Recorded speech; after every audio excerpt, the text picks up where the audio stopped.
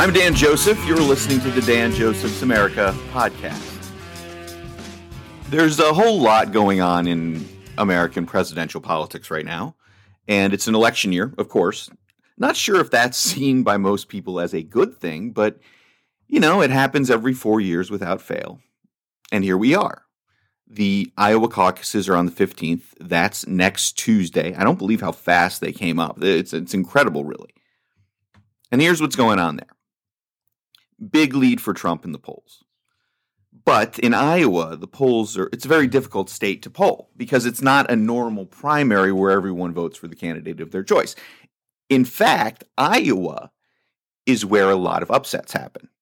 You can go back to Mike Huckabee winning in 2008. You can go to Ted Cruz winning, beating Donald Trump, 2016. Mitt Romney lost in Iowa in 2012 to Rick Santorum. A lot of upsets happened, especially recently. So it's not impossible for either DeSantis or Haley, I think, to catch up and get a strong, maybe second place showing.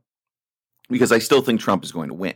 But one way or another, it's going to be a mess, right? If Trump wins and DeSantis comes in second, he gets to move on to New Hampshire from Iowa. If Haley comes in second and DeSantis comes in third, DeSantis will have to drop out. He'll have no choice because he's really focused so much on Iowa.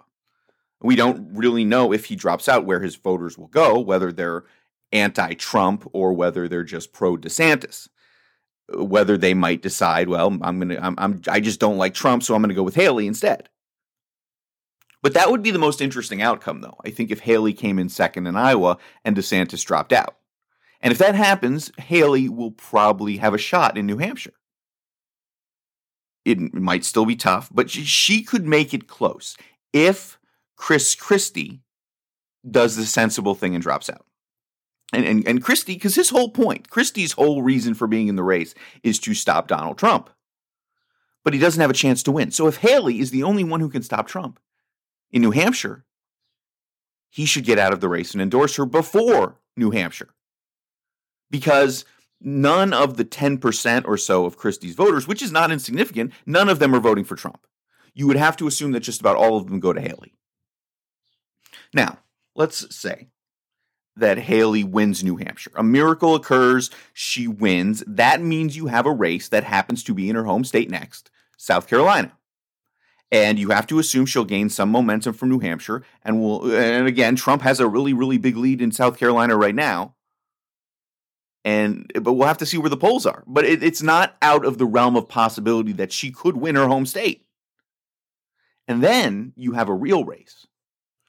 I think a lot of this is very unlikely. Trump still has the organization. He has the passion among his base. He is still the likely nominee. I think it would take an inside straight to beat him. But as I see it, that is something that only Nikki Haley can do at this point.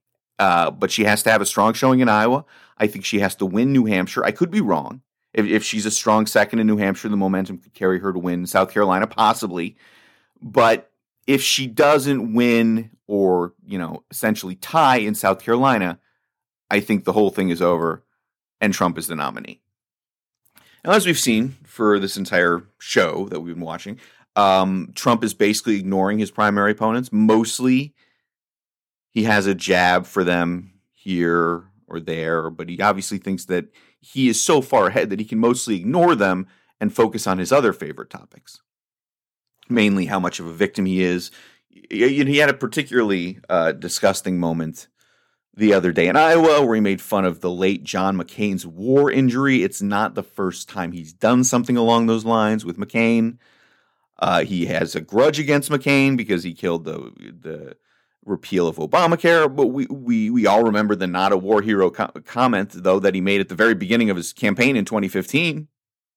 So it wasn't just the Obamacare vote. That was actually the moment I decided that I would never support Donald Trump, no matter what. But, again, it doesn't hurt him with his loyalists. And I think that's kind of sad. But, we all know the drill right now. We all know how it goes with the MAGA people. He and his supporters have actually started referring to those serving sentences for the January 6th insurrection as hostages. They're not prisoners anymore, they're hostages.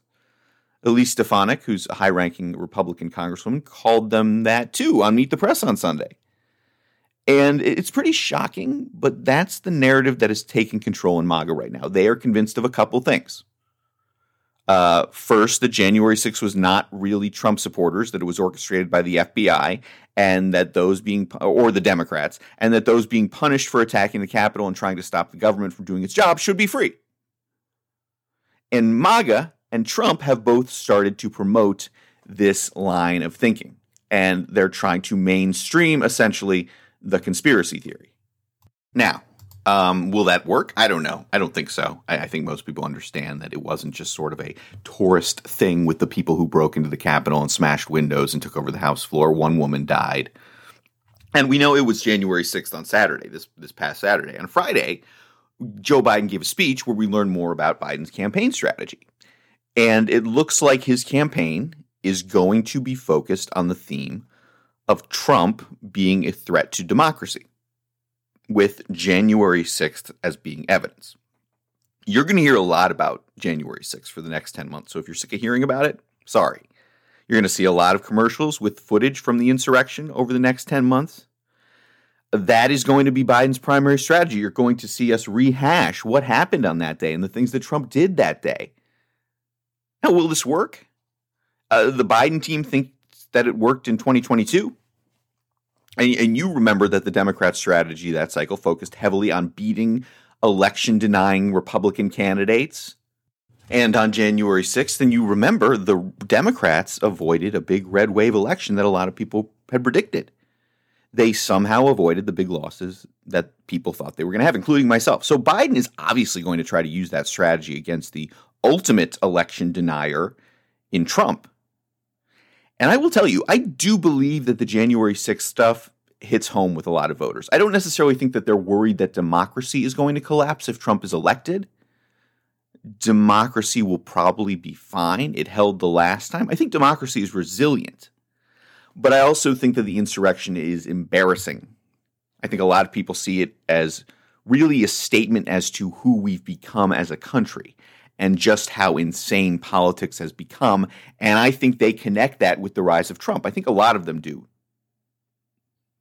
So that's going to be the Biden argument. It's the chaos argument. And you see some Republicans using this too now. It's that basically wherever Trump goes, bad, insane things happen. I think another Biden goal is to appeal to normality, to appear normal and stable by comparison to Trump. It's part of why he won in 2020, even though he spent most of the campaign in his basement, because anyone can see that compared to the Biden administration, if you look back, if you really think back, the Trump administration was not normal.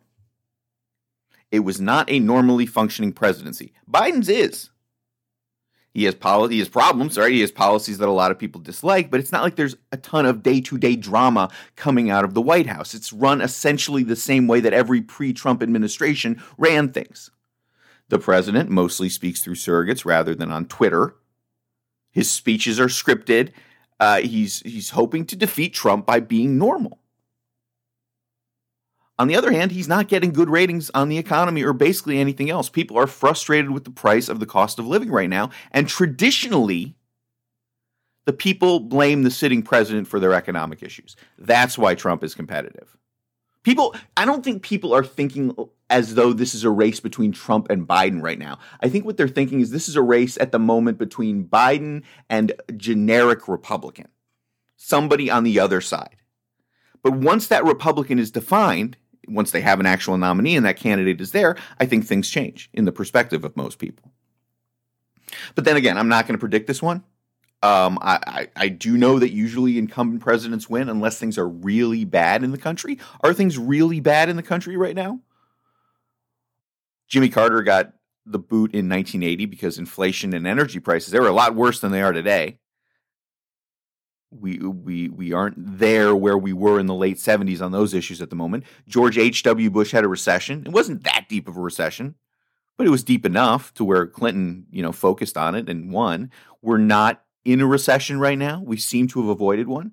Trump, of course, had COVID and the economy, which declined rapidly during COVID, not really his fault. But more than the economic numbers, Trump was voted out because people just didn't like him. They were upset over his leadership during COVID. Yes, that was inconsistent, that was chaotic, but they really didn't like him at any point during his presidency. That was really the defining characteristic. I've always said, if Trump were a normal president and did the same things he did policy-wise as he did during his terms, just without the craziness, he would have won easily because people re-elect incumbents. But all this got me thinking about the role of the presidency in general. Why do we care so much about who has this job? Why are we so passionate about these elections? Because, the local elections and who's representing you at a local level and state level, those things have a much greater impact on your life than who's president and what comes out of the federal government. But obviously, the vote for the president is the one that unites us all as Americans. It also divides us more than anything else in our society. The feelings we have about the president of the United States, the current president of the United States, are always very complex. And with the rise of social media and the ultra-partisan news media we have today, the divide is worse than it's ever been before. It's deeper. There's less ability to reconcile those differences after the election is over and a winner has been chosen, because right now we can't even agree on who won. Many people hold a deep resentment for those who voted for the winner if it wasn't their guy. You have a situation where the modern president is more unpopular than they used to be. I think the last president who was popular through the majority of his presidency was probably Clinton. And then you had George W. Bush, who was unpopular for his entire second term. Obama, who was really popular at the beginning, but was underwater for the majority of his presidency. Trump, who was always unpopular. Biden, who has been unpopular since the exit from Afghanistan. So unless the economy is doing really well, a majority of Americans simply don't like who's ever in the White House. And I think part of that is that many of us no longer hold the presidency itself in high regard like we used to. We don't respect the office the way we did, say, 40 years ago. And, I've sometimes wondered, and I'm not advocating for this at all, but I've sometimes wondered if it would be better if we went to a more parliamentary style of government, just to heal the divide somewhat, where we vote for our representatives, but our head of state is chosen by the majority party itself, like a prime minister. Or the prime minister is chosen or president is chosen through coalition building. If we did that, we would avoid having presidential elections altogether. So the animus and anger and stress that they would cause, that would be gone. There would be less risk of getting a seriously flawed candidate because the parties would choose, not the primary voters. They would choose their leader. It would eliminate the anger that people have towards voters on the other side. So, for instance, if I'm the type of person who hates Biden and hates the people who voted for him by putting in office, the parliamentary system eliminates that personal animosity because no one directly voted for the head of state. You catch me? You see where I'm going with this? Now, of course, we have the constitutionally assigned system that we have, but it's always appropriate to look at that system and analyze whether it's working in the best way possible. And if you look at the turmoil in our current presidential politics, can we really sit here and say, oh yeah, it's working great? And yes, some of that is because of specific people, but some of it is just the way we've become when it comes to politics. One way or the other, I do believe that Joe Biden is fear-mongering. I don't think democracy is at risk like the Democrats have been incessantly repeating. Trump will absolutely cast doubt upon the electoral system again if he loses. Biden, I don't think would. I'm not sure about the rank-and-file Democrats. I don't think the Democrats would want to be seen as hypocrites, though, by crying about a stolen election for 4 years. But if Trump is elected, he's just not powerful or popular or competent enough to change our democracy in any significant way. I mean, yes, he has cast doubt on the voting process, which is really bad for democracy. But if what you're worried about is people storming buildings and widespread civil unrest, I don't see it. I know how the left is talking about, well, Trump said he'd be a dictator on day one. That was a couple weeks ago. It was a stupid thing to say, yes. But what Trump meant was that he's going to sign a bunch of executive orders on his first day. And every president does that. He's not going to declare martial law. That's not going to happen. It's also interesting as we learn more about January 6th, we're also learning that Trump's authoritarian ideas of how to steal that election got serious pushback from a lot of other people surrounding Trump. So even those who surrounded Trump understood how serious what Trump was doing was, and they prevented him from doing too much damage. But I guess the question is, will those movable voters, when they are reminded of Trump and his behavior by Biden and the Democrats, will that be enough to overcome their disapproval of Biden's policies and the problems that have existed during his presidency? I'm not sure.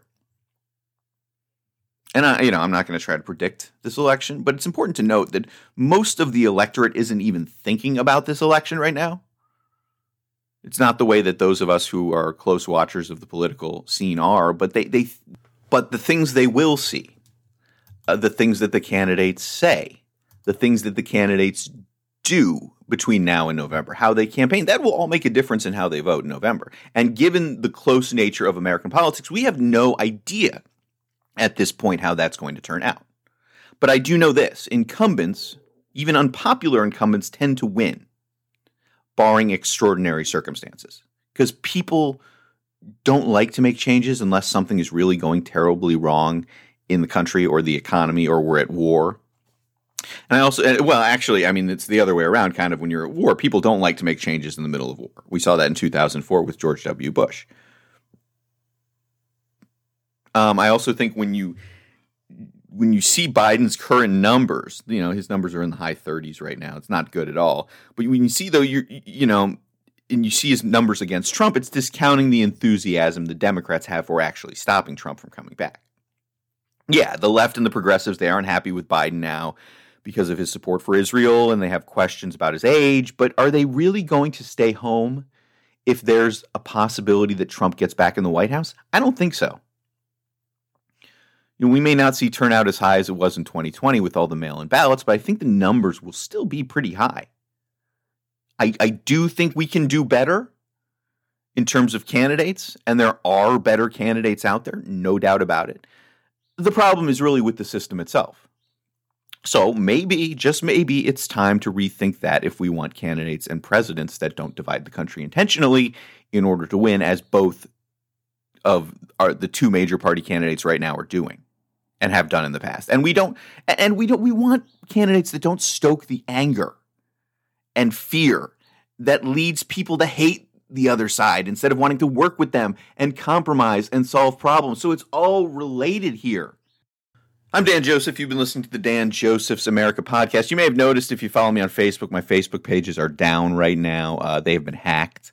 I'm trying to get them back. I'm in the process of doing that, but hopefully one way or the other, I'll put something up, a new Facebook page if I have to start all over again. But I hopefully will have it all figured out later this week. For now, you can go on YouTube, check out my videos. That's Dan Joseph 78 on YouTube, and I'll see you on Wednesday.